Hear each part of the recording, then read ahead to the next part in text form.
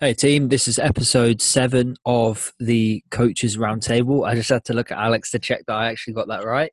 Um, yeah, so Yeah, it is. same format as last week. Take your questions. It's going to be hopefully a little bit of a short one this week, but we'll wait and see how it goes. Yeah, take it away. All right.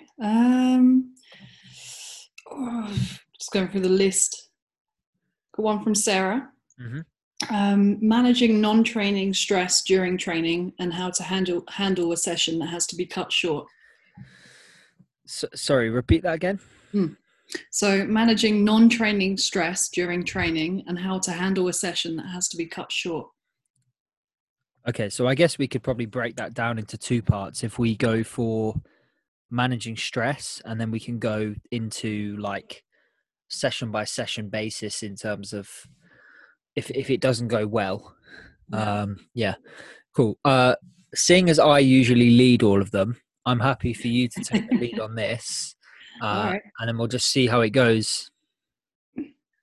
I think by so non-training stress. So I'm gonna assume that that's kind of like sort of outside worries, stuff like, you know, I don't know, your job, your studies, your family, your friends, that kind of thing. Yeah, Um, and then also like any of the kind of fatigue that sort of comes along with that, like, say you're not operating on enough hours sleep, or maybe you didn't eat as well, that kind of thing. hmm Um, Lots of different ways for managing it. I think, firstly, like sort of like training on a schedule was one of the things that like kind of helped me quite a bit, in that, like, if you're training between, say, 12 and 2, that you have to get your work done before 12, and you have time to do it afterwards, so that you're not basically putting stuff off until the last minute, yeah, or saying, oh, I'll do it later, do it later, do it later, and then that eats into training, that kind of thing. um, I think as well, trying to sort of be present in training. I think leading up to things, it can sometimes get a bit like, oh God, I've got, you're worrying about certain things, and, you're not looking forward to the gym. But actually, like 9 times out of 10, when you're actually there, like, you're not worrying about anything else. You're just focusing on like the exercises that you're doing, hmm what's coming up in the program, that kind of thing. So I think bearing that in mind, in that even though you might not want to do it right now, once you're there, like in the actual gym itself and doing the work, it'll feel a lot better. It'll feel a lot better afterwards. Um, I don't know. I think as well, there's a couple of different like sort of mental approaches that you can take to it. Um, I was almost. I'm just trying to think of like different kind of ways of sorting it. Just trying to kind of separate your gym time and your training time from everything else. So, put your phone away, put your laptop away, don't be responding to messages, or, oh, I'll just get back to my supervisor in between my sets, just forget about that, leave that till afterwards. So kind of try and separate the two as best you can. And then you'll find that like they don't bleed into each other as much. And, yeah, you'll hopefully be less stressed during training. yeah. I think Um, you've kind of gone at it from a different route that I was expecting you to take, where you kind of are going to the point where you're looking at training um, in terms of how can you better handle the stress during your training. yeah. I was going to think of it at the point where imagine, and you hear this a lot when you say like stress is stress. So if you imagine stress is like a bucket and you only have one bucket, you can't like spread it over different ones. It all goes into one. There comes a point where regardless of where it comes from, it will fill up and it will overfill, so it will start to spill out, even if that's marital stress, you know, money, training, relationship, friendship, whatever it might be. It all kind of pulls together into the same bucket. And you actually kind of put it in a good perspective where you've got to almost learn that you know, if you have a very stressful job, it is going to impact your ability to train, or at least your ability to stress yourself within training, because you're already filling that bucket enough. And I think it's being able to, like you said, realize that actually, you know, I might not be able to do as much because of the fact that, you know, my job is stressful, or because I have a lot of other things going on with family, whatever it might be. So it very much is like a case by case basis. It's not like there's, I wouldn't say that there is like a specific blueprint that you should follow, but I think you have to realize that, like I said, it all compounds. You can't expect to have a really, really stressful training regime and then, you know, operate to 100% within your job or within whatever it might be. There's going to have to be some give and take. So in terms of like management strategies, I think you said it well. You know, even if it's days where you don't feel like training or you're too tired when you get into the session, sometimes, you know, that's a good indication for you to go, okay, I'll take this day as a rest, and then I'll come back tomorrow. But on other days, you might just say to yourself, well, let's just see what I can do. And then, you know, if it's not as optimal as I would have liked it to be based on the program that you're looking at in front of you, then you've almost kind of got to take it with a pinch of salt and go, well, it's it's day by day. I think, You know, yeah, just to sort of like give an example, you know, if you've got a heavy day coming up and, you know, you're due to be hitting like, say, heavy singles or heavy doubles, and you know, like, you know, because in order to do your best within that kind of situation, you've got to be in the right frame of mind. Yeah. You know, you've got to be like kind of aggressive with it and confident.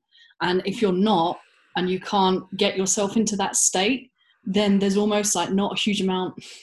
It's, you know, either you're going to end up hurting yourself or you're not going to hit the targets that you wanted to hit. And, you know, that's not going to help the situation either.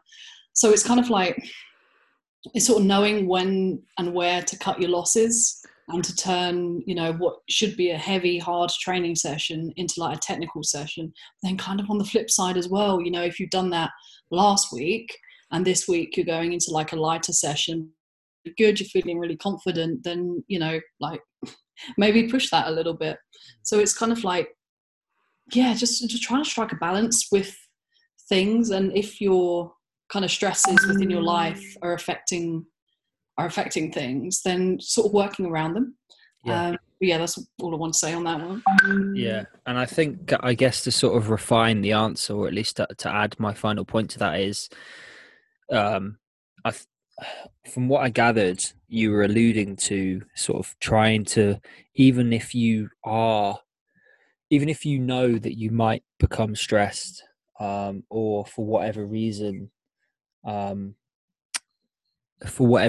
you're not going to do that session, or, you know, something has taken up a lot of stress that you didn't initially think you would, sometimes have to realize that there are a lot of events that you can't control. And as hard as it may be, it's accepting that, you know, you can't always control those things. I am not usually one for, like, I wouldn't say that I'm an expert at stress management, because there's a lot of times where work can get overwhelming. But I'm I'm quite good at saying to myself, well, maybe I could just, you know, take the day off and I'll come back tomorrow. And it works in some regards, but in other ways, it's also, sometimes you need to be assertive to yourself and to say, like, well, actually, no, I'm going to do this because, you know, I need to, whatever. What helps me with that kind of situation is like, you know, because again, you've got to try and separate like the kind of emotional from the logical. So, you know, just for a second, just fuck what you think or what you feel, and just consider like, if I do this session, even if I just do a little bit, is it going to help me more than not doing it? sometimes it will be the case that, like, even if you just do some powers and, a couple of pulls or something, and, don't do like the kind of bulk, that will be more beneficial than taking a day off. Sometimes the inverse is true, when actually you really do need that day written off and, put your feet up, put the kettle on, that kind of thing. Yeah. But more often than not, it tends to be the first case. Yeah. So, yeah, I'd say just try and consider it within the context of, like, what is going to benefit me the most, not just right here, right now, but in terms of, like, within a wider context, within a wider scope. So, like, what are my goals? What am I working towards?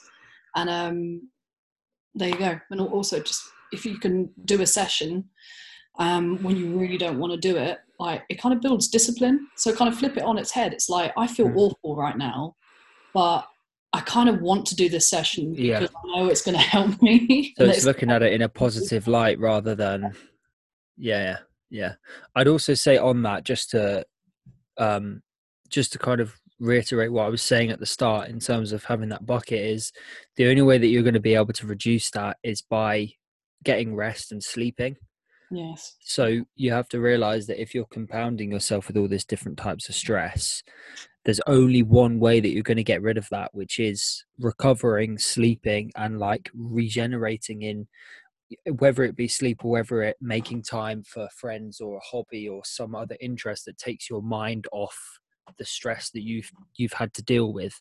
Because for some people, training is a de-stressor, but you have to realize as well, like, training does endure stress. So even if it is a de-stressor, like, you're compounding a different type of stress without you potentially realizing the effect that has. So I'd say, you need to make sure that if you are doing all these things, you set aside time for yourself to actually recover from them. Yeah. All right. Second part of the question.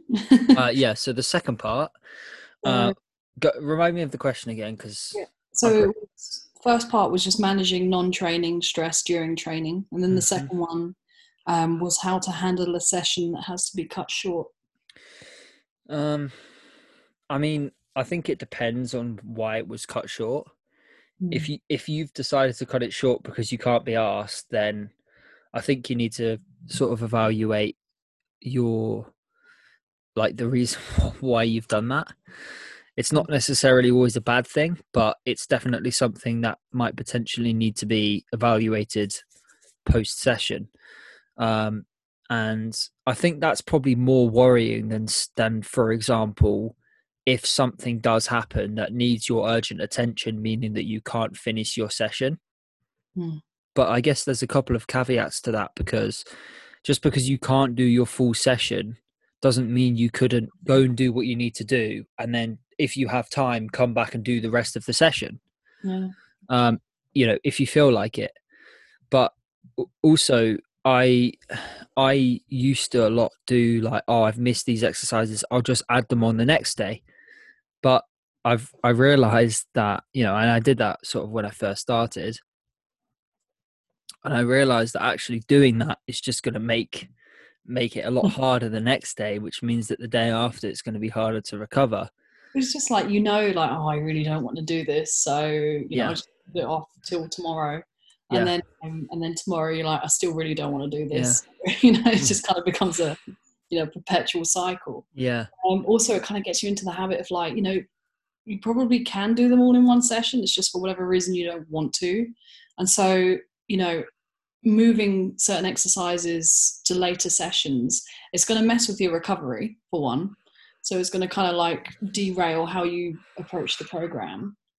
Can potentially affect the stuff within the session as well. Like, say for example, like, I don't fancy doing back squats today, so I'm going to push them to tomorrow when I've got pulls. Well, if I do them straight after the pulls, they're going to suffer. It's going to be suboptimal. Yeah. If I do them before the pulls are going to suffer. So it's like, it's I know I did exactly what you used to do, in that, like, sometimes, because you think, well, even if I don't want to do it now, if I do it tomorrow, then it's still done. It's better than not doing it. Ironically, sometimes not doing it is better. Yeah. So gets you into the habit of like, I can't push this back, so I either do it now or I don't, and then you actually do it now. Yeah. But also, again, doesn't mess with all the programming and, you know, tomorrow's session, that kind of thing. Yeah, obviously there's like certain situations, like, you know, say at the morning, say at the moment, a lot of us are training outside, and like weather is a big factor. Mm. So, you know, if I can't do an afternoon session because it's chucking it down with rain, it's like, well, that's, you know, something beyond my control. I'd rather take the most important parts off that session and move it to tomorrow. Absolutely. If I don't want to do an afternoon session because I just don't feel like doing an afternoon session, then that's on me. Yeah, precisely.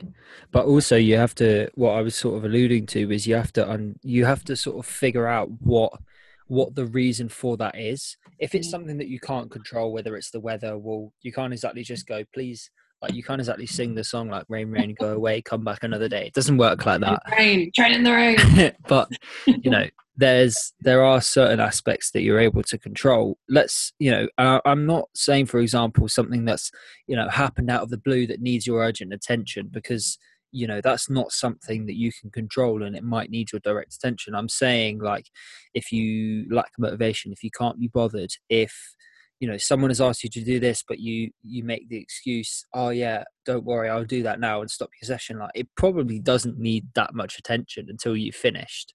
Mm-hmm. And I think as well, you need to sort of figure out why that isn't taking your undivided attention. You know, why is it, if it's in your control, why is it that you're missing that? Why is it that you have to cut your session short? Is it because of your time management, or because you can't be bothered to do the rest of that session, or you lack energy or motivation? Because they're all factors that you should be able to sort of answer. And if you can't, then, well, that's on you. What? That's why. Ask your coach. Yeah. That's why you've got a coach. Your coach tells you you're just being lazy. Yeah, stop sandbagging. Yeah, it's a good question though. Cool.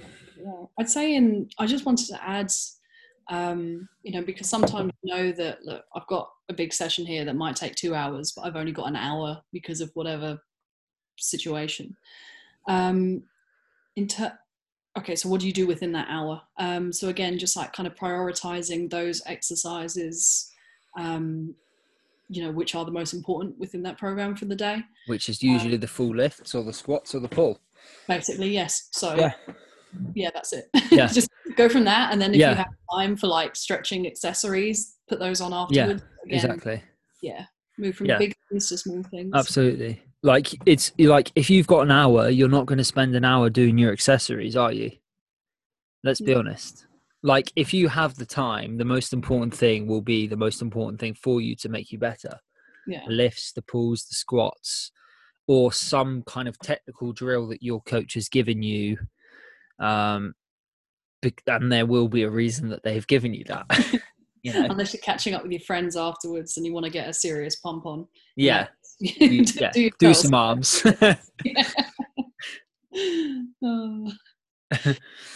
All right. Yeah, cool. Mute to that question. Let's go to the next one. The one from Prince. Prince would like to know our favourite lifters and why. Favourite lifters. I don't know if I've got just one. I feel like I have a couple. One more so for sort of their technical prowess, but also one just because it very much mimics my style of lifting. This is not Plesnoy. I'm going to be disappointed. It is Plesnoy, yeah. Oh, of course it is. But then again, like, you have to, you know, the two GOATs, like Lou and Lasher, I think it would be easy to say that they would be favourites of the vast majority of weightlifters. But I'd say Plesnoy mainly just because he very much mimics a lot of my lifting. Sorry, I say he mimics. Yeah. I mimic him. It's definitely not the other way around. He's trying to get into the DMs. But I'd also say, and I don't know whether this is on a personal level because I know him, or because I just really like the way that he moves. But Eric Michalski, and I know that obviously I know him really well, but like he very much is undoubtedly a very, very good mover of weight. Mm. And testament to that, he's used in almost every Catalyst Athletics voiceover on Instagram. There you go. Yeah, so I'd say Pliesnoy and Michalski. There you go. Oh God, I don't know. Again, it's easy enough to kind of like go, you mentioned like, Lasher and Lou, and it's like they're great within their own regard, but I think favorite lifter, it's gonna be an individual thing.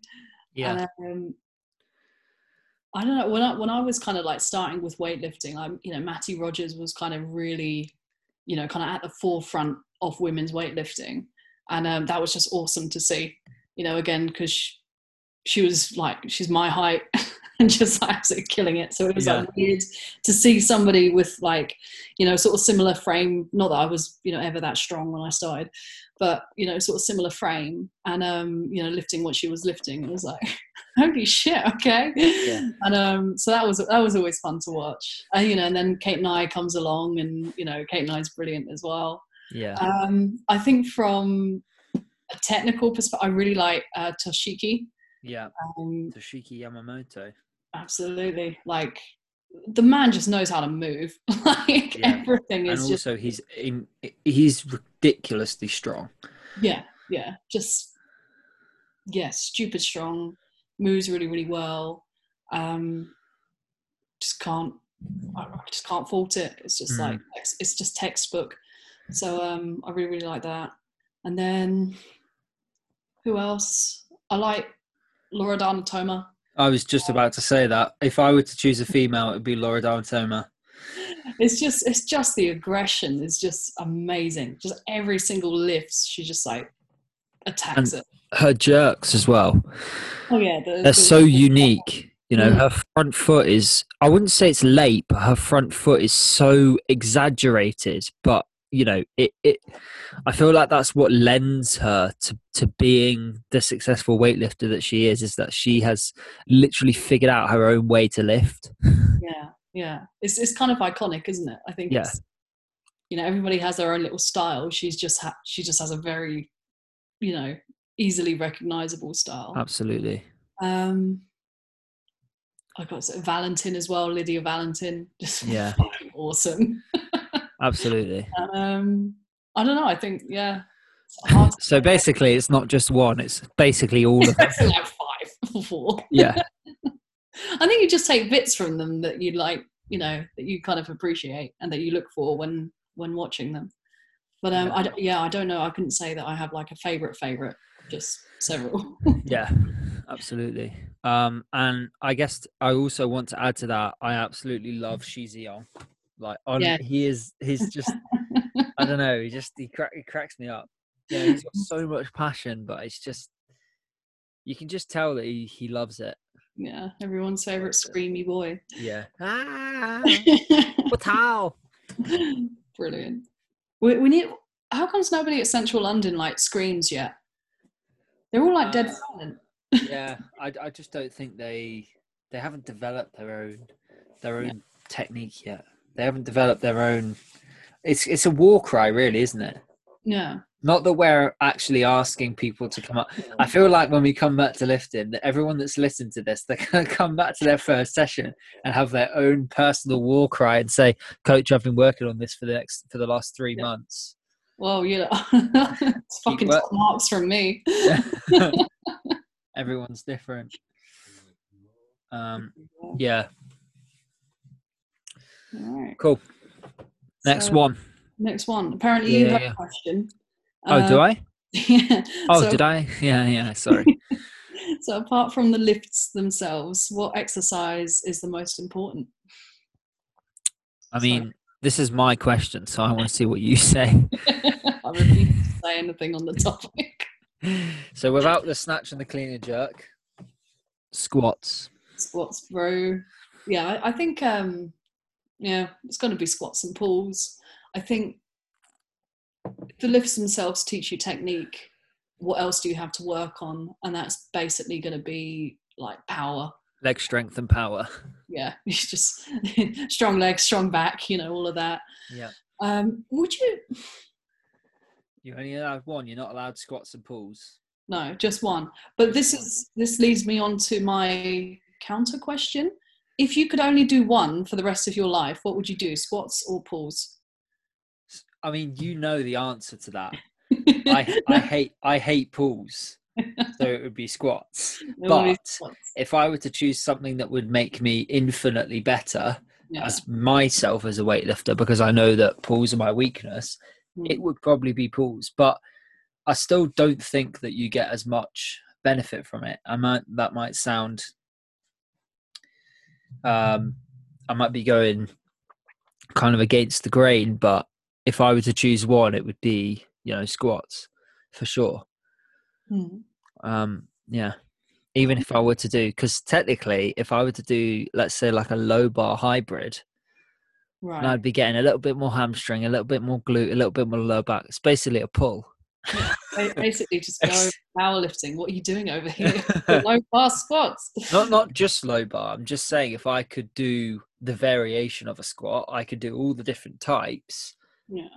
Yeah, there are quite a few different types of squats to choose. Yeah. But yeah, I'd say squats. That's interesting. I'd probably stick with pulls, but only because they're a little bit closer to the movement than a squat is. I would think, because I feel like there's more like, front squat's a front squat, but all of the stuff that happens before the front squat is arguably more kind of important than the actual front squat itself. Although is a front squat a better driver of strength than just clean pulls? You tell me. I don't know. We need to write a thesis, really. Do some research. I mean, the thing is that it's so subjective. Like, I don't really understand how you would be able to measure that, because there's weightlifters who back squat and front squat. There's weightlifters who only back squat. There's weightlifters who only front squat, and yet they still have a phenomenal amount of leg strength. But on the flip side, there's also lifters who don't usually ever do heavy pulls. They do light pulls where they're pulling the elbows up. Or there's lifters that do, like Lasher, who never actually pulls the bar. He just does his own little Lasher shrug. And I think like it would be so hard to quantify actually what would be good. Like, let's say, for example, this was the study. If we got 100 weightlifters just to do Lasher pulls, do you really think that those 100 weightlifters just do Lasher pulls would get better? Only Lasher pulls? Nothing only Lasher pulls, yeah, or whatever you want to call them. Are we talking like just like at the two lifts? Would they get better at the two? Yeah. Just Lasher pulls. I feel like they would. Like, do you? I think so. Okay. Again, then on the flip side, if you were to say those 100 weightlifters were only allowed to do front squats, do you think they would get better? They would. Yeah, they would get better.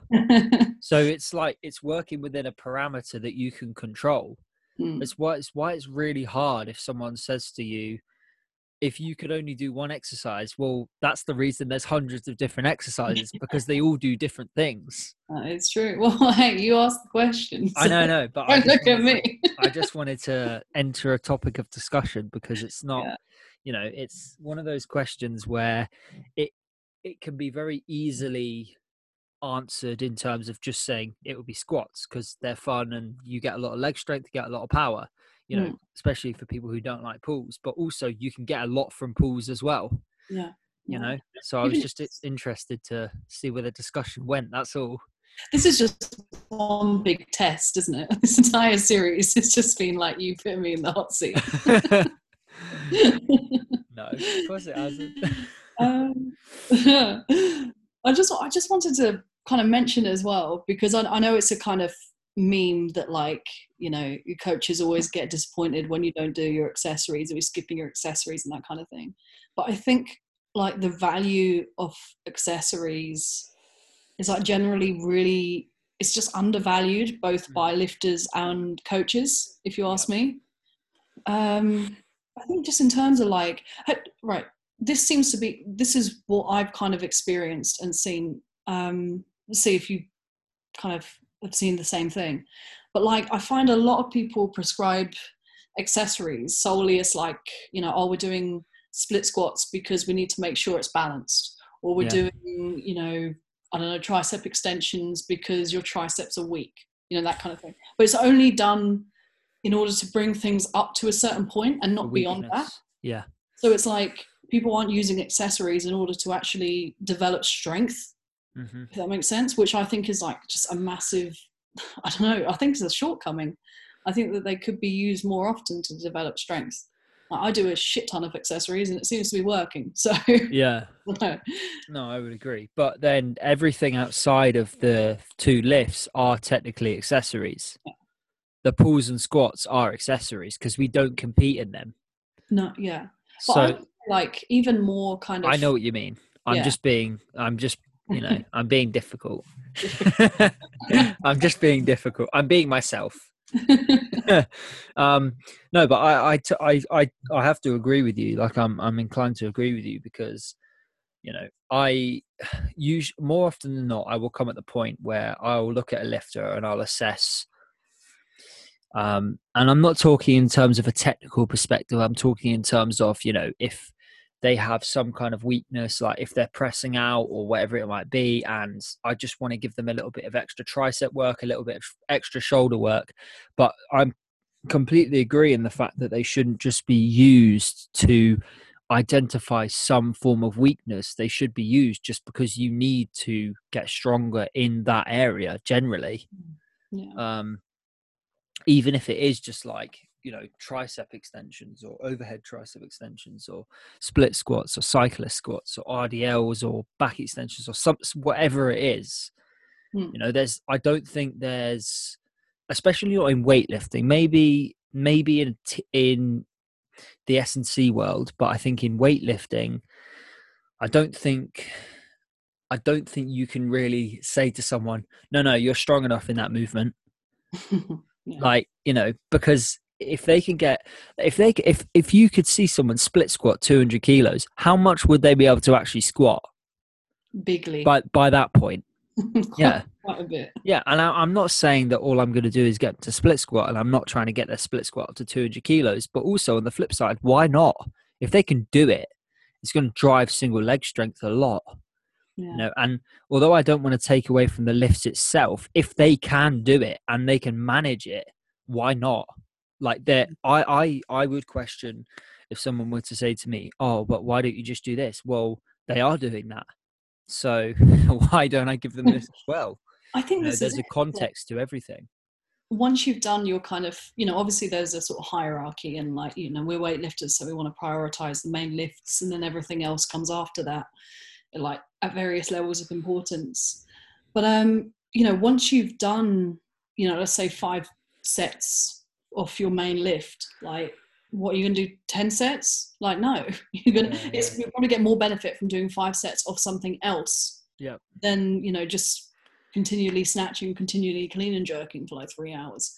But some people would argue with that, but well, they can take it up with me.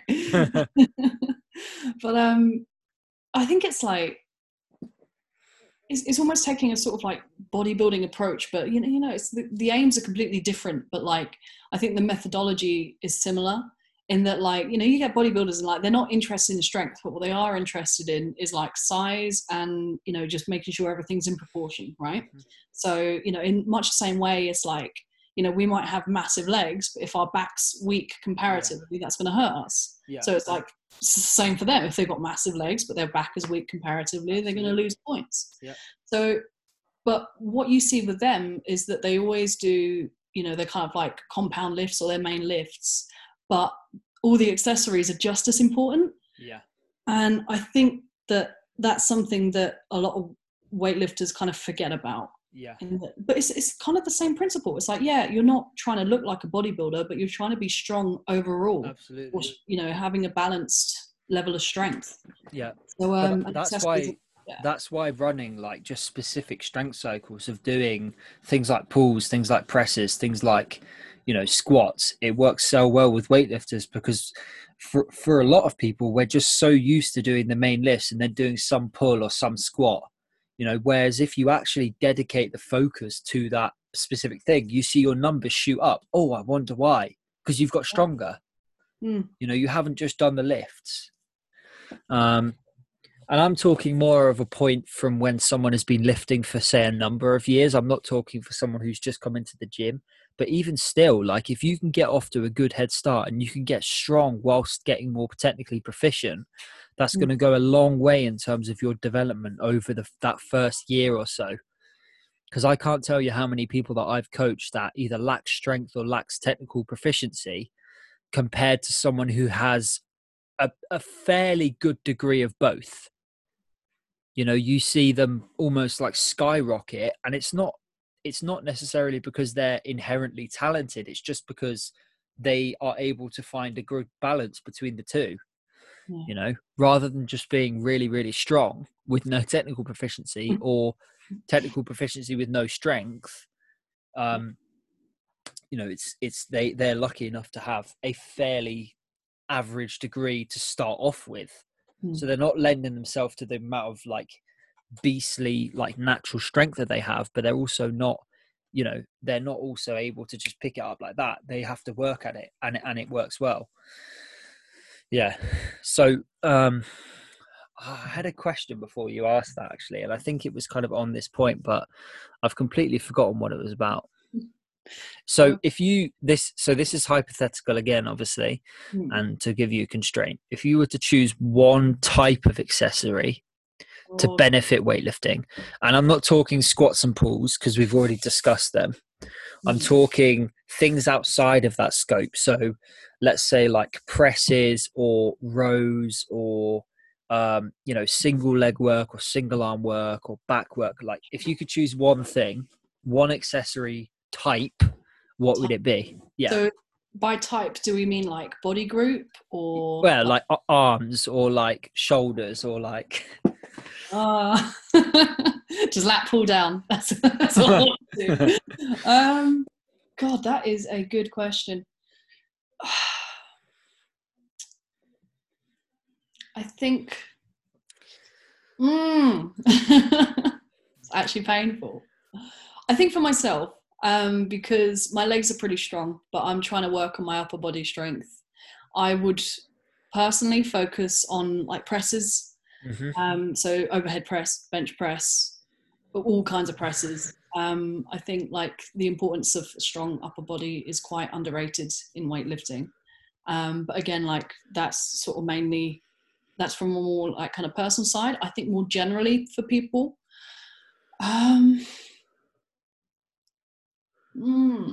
it's either going to be back or legs. you reckon? I reckon, yeah. I think you can get a lot of, like, you know, if I take legs, for example, I think you can get a lot of utility. You know, you've done all your main stuff. You've done your back squats, you've done your front squats, you've done your snatch balances, whatever. So what else can you do? Well, you know, there's leg press, there's leg extensions, split squats, Bulgarian split squats, cyclist squats. Like, these are all going to build stupid leg strength. Yeah. And, you know, and obviously, like, you know, leg strength is apparently quite good in this sport. On the other hand, back strength is also pretty good. They're more like kind of like back and core. So I think core exercises on their own are useful at the end of training, that kind of thing. But the bulk of your core work is just going to come from like pulls and squats, like without a doubt. Like, because it doesn't matter how many planks you do, if you don't learn how to keep the back tight in that position, it doesn't matter how many planks you do, it's never going to help. It's true. And it's just like bang for your buck as well. It's like, you know, I feel you use your core a lot more doing like heavy pulls or heavy squats than you do just, you know, doing a set of 20 crunches, you know. Mm. And to be honest, I kind of want to flip it on its head as well. And I think one of the reasons why you might specifically do core work, like you alluded to, was it's specifically to target an area of weakness. And that's why you won't see a lot of weightlifters do like hundreds of sit-ups, hundreds of this. That, you know, they're doing things like rack holds, or even like a good morning, or a plank, or some kind of carry, or side bends, or side plank, or something that's like, I hate to use the word more functional, but it's going to lend itself a little bit better to staying in a position where you are over the bar, or where you have a heavy load over your head. Yeah. Um, So it's not just like getting that six pack to look good at the beach. It's like, you know, it's all the other musculature within the core that we're kind of more interested in. It's yeah. just it's maintaining tension, isn't it? It's allowing you to have tension everywhere else. Because if you're like this, where you just sag through the midsection, it's going to make everything 10 times harder, because you're almost like leaking energy. You're leaking, Alex. You're leaking. Yeah. Just shout to someone, "You're leaking." No, I wouldn't shout that, but I'm inclined to agree and say that I think back and legs would probably be the area that I would look to target the most. Yeah. I'd say from a personal perspective, back would be more important for myself. Yeah, I'm not saying that my legs are super strong. I'm just saying like my back is definitely weak. More pause for you. Yeah, just any kind of back work. Yeah. Cool. Have we got any more? We've got time for one more. Yeah. Just going through. Just having a look.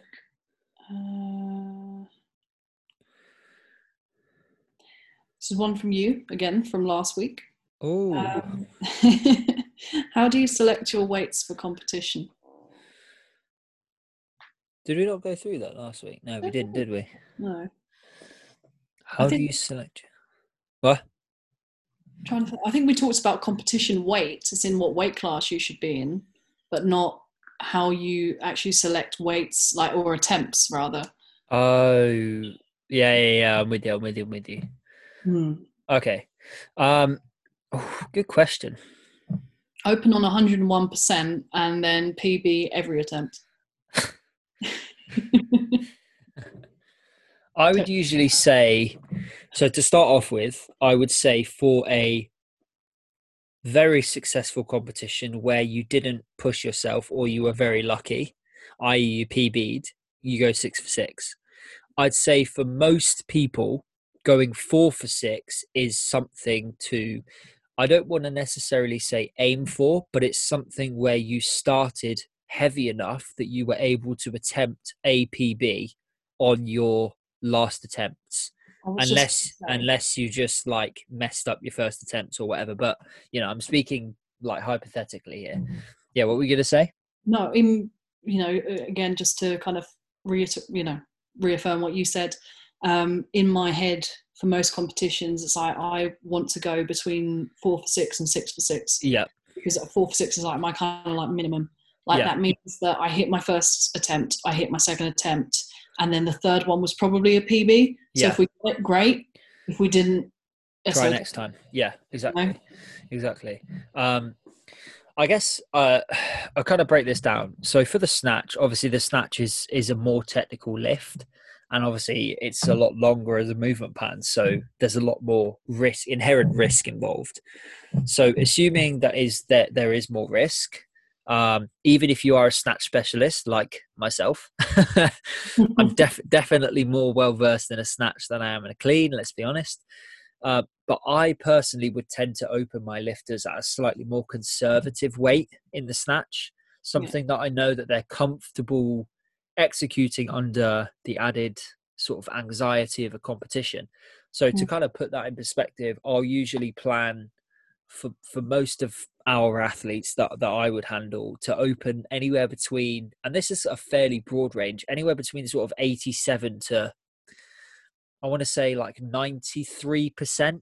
I know that's very specific, but it's like, I feel like that's the sort of area where you're able to know, like, if you're having a good day, push it up above 90% on the first attempt. And if you don't feel that great, more often than not, you should be able to hit between 85 to 90%, even if you don't feel, that great, unless it has been an absolute shocker of a day. Anyway, so yeah, like I said, I plan to open them between 90 to 93%. Now, obviously, that said, it depends on how proficient that athlete is at snatching. If they're not that great, then you might want to play a little bit safer. Again, how experienced is that lifter, say in a technical, in a competitive environment? I've known people who absolutely thrive in competition, like yourself, but then I've also known people who, I don't know, I feel like you like competition. I do enjoy it, but I think like there's definitely that element of, it's kind of like anticipation, everything means a little bit more, and therefore you kind of take it a tad more seriously, Yeah. And usually when I'm heading out there, like, it's just like, I can feel my heart going. Not that I'm like worried, but I'm like, oh shit, Yeah. I don't know what I'm doing here. Yeah. Yeah, I know what you mean. But like, some thrive, Yeah. It definitely helps, don't get me wrong, like, and rather than not help. absolutely. And like you just said, some don't. Like, some don't like competition. They prefer to just hit 3 lifts that they know they can hit, which I don't want them to do. I want them to hit a PB. And also, again, how do they feel energy wise? And the reason I say this is you've got to realize that the snatch is only one part of the competition, and it's definitely worth reserving some energy for the clean and jerk, especially if you're already feeling fairly low in energy in the first place. So before I kind of move on to like the clean and jerks, because obviously I wanted to sort of split this down, I would say, as a general rule of thumb, for first attempts I'd go anywhere between 87 to 93%. From that guideline, I would then look to add anywhere between 2 to 5% to that. So going from anywhere to 92 to 97% for the second attempt. And then for the third attempt, it would be, again, maybe an extra 2 to 5%, depending on how they felt. And that would take you anywhere between 96 to, I'm really bad at maths, 101 to 102 plus. So essentially, you're either hitting, your absolute max, or you're trying to go for a PB if you can. That's what I'd say for the snatch. Yeah, probably. Yeah, pretty much reiterate. Okay. This is my coach, so I kind of follow the same lines here. Yeah, you're just thinking, hey, that's what I do in competition. Yeah, it's basically the same thing. I'd say, just to kind of bounce on your point about like, competition helping or not helping. So for that first attempt, like, I know once I got that first attempt done, I'm fine and I'm in the competition zone. Until that first attempt happens, I'm always a bit like, oh, okay. You're always a lot more nervous for your first attempt in the snatch than you are for the first attempt in the clean and jerk. And so if you are the kind of person where, you can kind of keep that nervousness like held down and that doesn't affect you, that's fine. If you are the kind of person that, like, maybe you go out there and you shoot yourself a little bit, that's fine to drop it down. Again, that first snatch, you really want to be hitting, or you want to be choosing an attempt that you can hit quite comfortably. Because, like, you go out there and you miss it, and suddenly you're like, oh God, I've only got 2 more attempts, and if I don't make this, I bomb out. And what does my coach think? And like, just get your first snatch in. That's fine. Get it on the board. Because once you're in that zone, the rest of it comes really, really easy. Yeah. So just get over that kind of like initial, like, just that worry. Get a number on the board, and absolutely. After a while, it's like I hit my opener in training like really, really frequently, and it's not a number that scares me. I've got no problem with that, even if I'm a bit like jittery. Yeah, absolutely. So Yeah. I think just know thyself. Yeah, know thyself. And the coach should hopefully know thyself as well. The coach usually knows thyself more than you know thyself. Yeah. Um, yeah, so in terms of the clean and jerk, now obviously you've probably expended a fair amount of energy doing your snatches, even if hopefully you didn't bomb out. But you You know, got that first attempt in. but you're usually you will be a little bit fatigued. You know, the body's warm, yes, but you know, you might have had to wait for lifters. You might have had to only have 5 minutes between the clean and the snatch and the clean jerk. You might have had no minutes, you know, from experience. And I'm sure, yeah.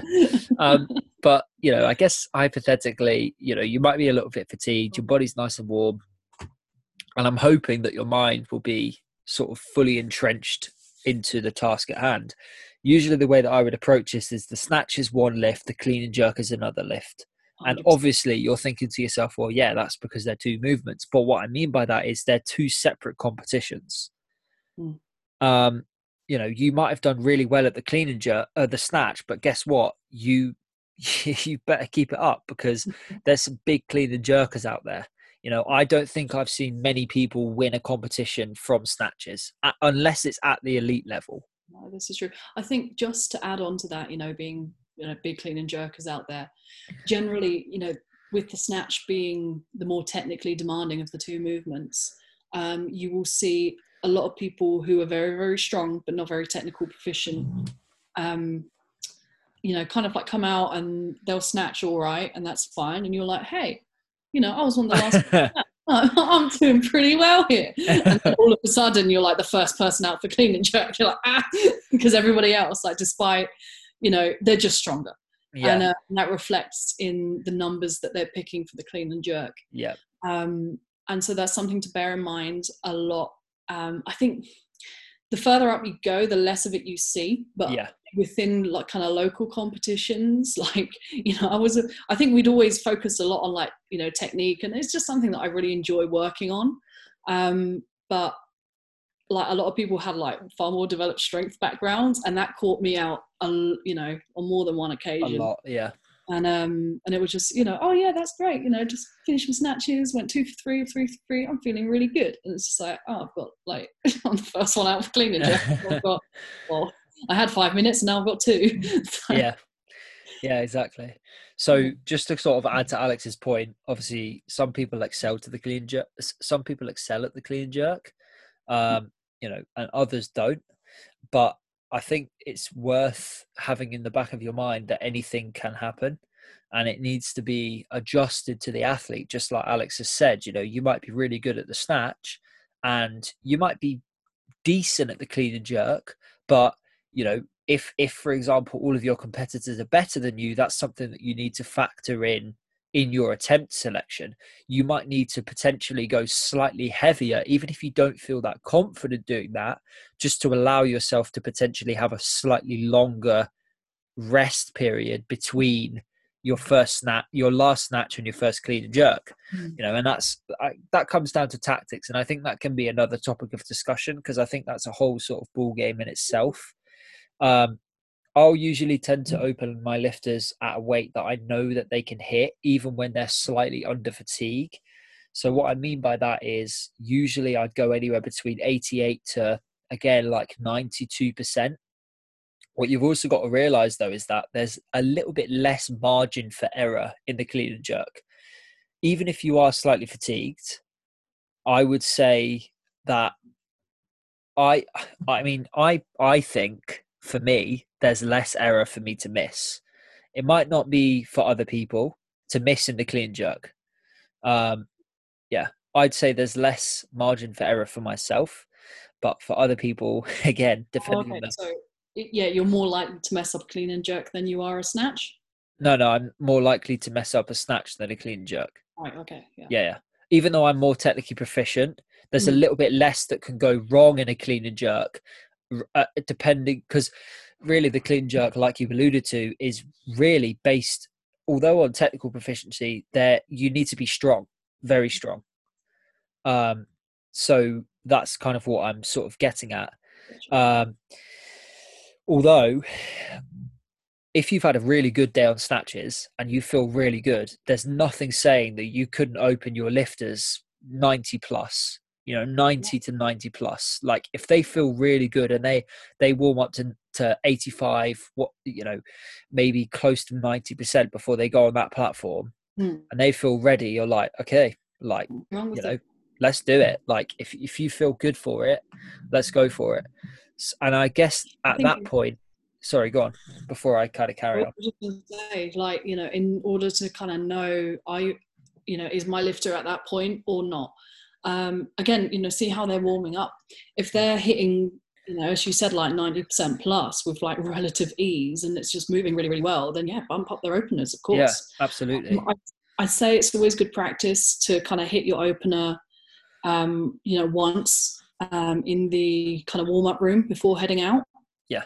Some people will just hit like just before their opener and then go out. Most generally they're kind of more seasoned and they know themselves, a little bit more, or their performance is a little bit flatter. Yeah. But I think if especially if you're relatively new to the sport, like just hitting it in the back room, just being like, right, that felt okay, that felt great. I just need to go out and just do exactly the same as I just did 30 seconds ago. Well, hopefully more than 30 seconds ago. Yeah. We knew what you meant, don't worry. It's not a repeat of the English, don't worry. No, but I think you pointed out well as well, is that I know some people who don't like to hit their openers before they go out on the platform. But on the flip side, I've also coached people a la Alex Cave who likes to hit their openers in the platform. But again, that comes down to personal preference. Who likes to hit their openers in the back room before they go out on the platform. And again, that comes down to personal preference. Just because you're the coach and that's the way that you want it to be done doesn't mean that the athlete should do that. They might not feel comfortable, and by forcing them to hit their opener just on the platform or in the back room might wreak havoc in that athlete's mind. And I think that's not necessarily something that you need to try in a competition setting. I think that's something that might need to be done, say at like a benchmark or a local competition, something that there's a lot less inherent risk involved. Yeah. So if they do cock up a little bit, you're just like, oh, well, didn't mean anything anyway, did it? Yeah. And that's not to say that people that go to local competitions, it doesn't mean anything. All I'm saying is that I'm talking at the perspective of like, say, an international or a national level lifter who, to them, a local level is sort of a qualifier. It's still just as stressful, don't get me wrong, but it's a little bit different in terms of their mindset, or at least their approach to that local competition. Whereas we might be crapping ourselves, they're like, oh, well, it's okay because this is just a tester, whereas others, if they are qualifying, they might just be like, oh God, I'm really nervous, blah blah blah. Anyway, it's so dependent on, again, it's all relative. Absolutely. At the end of the day, whether it's the Olympics or a tiny competition down at your local club, it's we all die. It doesn't mean anything. So yeah, absolutely. It's like, so it doesn't really matter whether you're really, really worried for a little competition or not. It's again, it is what it is. Yeah. So going through weight selection, just to sort of bring it back to, I guess, so that you can have a bit of takeaway, very similar to the snatch. Usually the sort of guideline that I would use would be first attempts anywhere between 88 to 94%. I know that's a big range, but it depends how you feel on the day. I would say there's very little use in opening up below 85%, even, 88% less, because unless you really, really don't feel like it, or for example, you're only there to qualify, that's fine.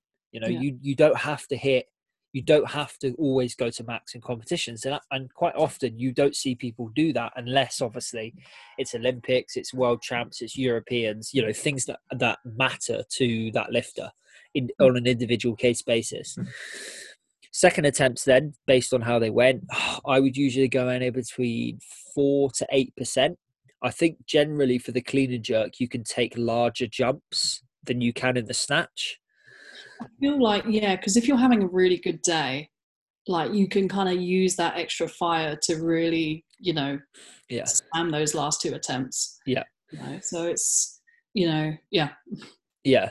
And I think the reason why I'd go anywhere between 4 and 8% is generally for most people, 4 to 8% will be anywhere between 5 to 10 kilos per lift ish. Based obviously, if you've got like a 40 kilo cleaner jerk, it's not going to be 10 kilos, but it's relative, right? If you go to 40 kilos, you could probably afford to jump 8% because 8% of 40 kilos is not 8% of 400, for example, right? So that takes you to anywhere between 93 to 98%. And then based on that, again, I would go for another 4 to 8% jump. And that would kind of lend itself to, quick maths, 97 to about 102, basically a PB, 101, 102, 103% usually. Mm. So I would take anywhere between 4 to 8% jumps, depending on the lifter, depending on how it went, depending on how they feel, depending on the result. If you need 8% to win, and your lifter wants to do that, then by all means do it. If they don't feel up for it and they're happy to take second best, 4% it is. Yeah. Yeah, no, it's true. I think on the kind of topic of once you have basically two changes. So you get your automatic increase, which is going to be a kilo above your previous one. You have two changes. So you could bump that up by another kilo, and then you could bump it up by 3, for example. But you can use those two changes to, basically jockey with other lifters. absolutely. And again, this is probably worth its own kind of video, its own kind of discussion, more like on competition tactics and that kind of thing. Yeah. But sometimes it can be the case that, if you have the potential to medal or to, bump yourself up one, and okay, they're opening at the lift that I was going to open at. Okay, well, not open. Let's say for third attempts, right? You were planning on going for 100, they go for 100, and they hit it. And you're like, well, if I get that, I'm going to come second. But if I do 101, I'm going to come first. Yeah. So you can use that change in order to, bump yourself up. And absolutely. It's 1 kilo. Like, who cares? So at least that's the kind of mentality. Sometimes on 1 kilo makes all the difference. But but by and large, I think that's something to bear in mind. Is as a lifter, you shouldn't really be worrying about the scoreboard that much. It should mainly be your coach's sort of responsibility. Yeah. Like you should only be focused. Like, nobody else should exist. You are just you're a weightlifting machine. They give you a bar and you produce lifts. That's all you do. Yeah. So, everything else is kind of handled by your coach, or, if you have more than one coach with you at that time, that's their job. Yeah. It's good to kind of know what's going on in the competition, but again, just make the lifts. Don't overthink it. Yeah. And, but yeah, so, but that's again something that's probably a little bit more, again, deserves its own kind of discussion, but is something that can happen. Like sometimes you've got a beautiful plan and it's all going well, and then your coach comes up to you and they're like, do you want to put another 2 kilos on, and we get yeah, exactly. I don't have anything else to add to that. I think I'd say on the tactical point of view, again, everyone has their own tactics, and I don't want to share too much, mainly just because it's it's our own personal approach. I'm happy to share some of the things that you might usually see, like you said, jockeying other lifters or counting down the clock, or whatever it might be. There's a lot of sly different ways to waste the clock and do that sort of stuff, which people say is like, oh, that's not sportsmanlike, but let's be honest, it's sport. So I'll burn my clock and I'll burn your house. Yeah. So I think on that we'll probably cap it there before we get any death threats. Yeah, so thanks guys for tuning in. Alex, we're back next week. For some reason I thought we weren't, but we are back next week. Unless I'm in prison. Unless Alex has actually burnt someone's house down. Anyway, thanks guys for tuning in, and we shall catch you on the next episode. Catch you then.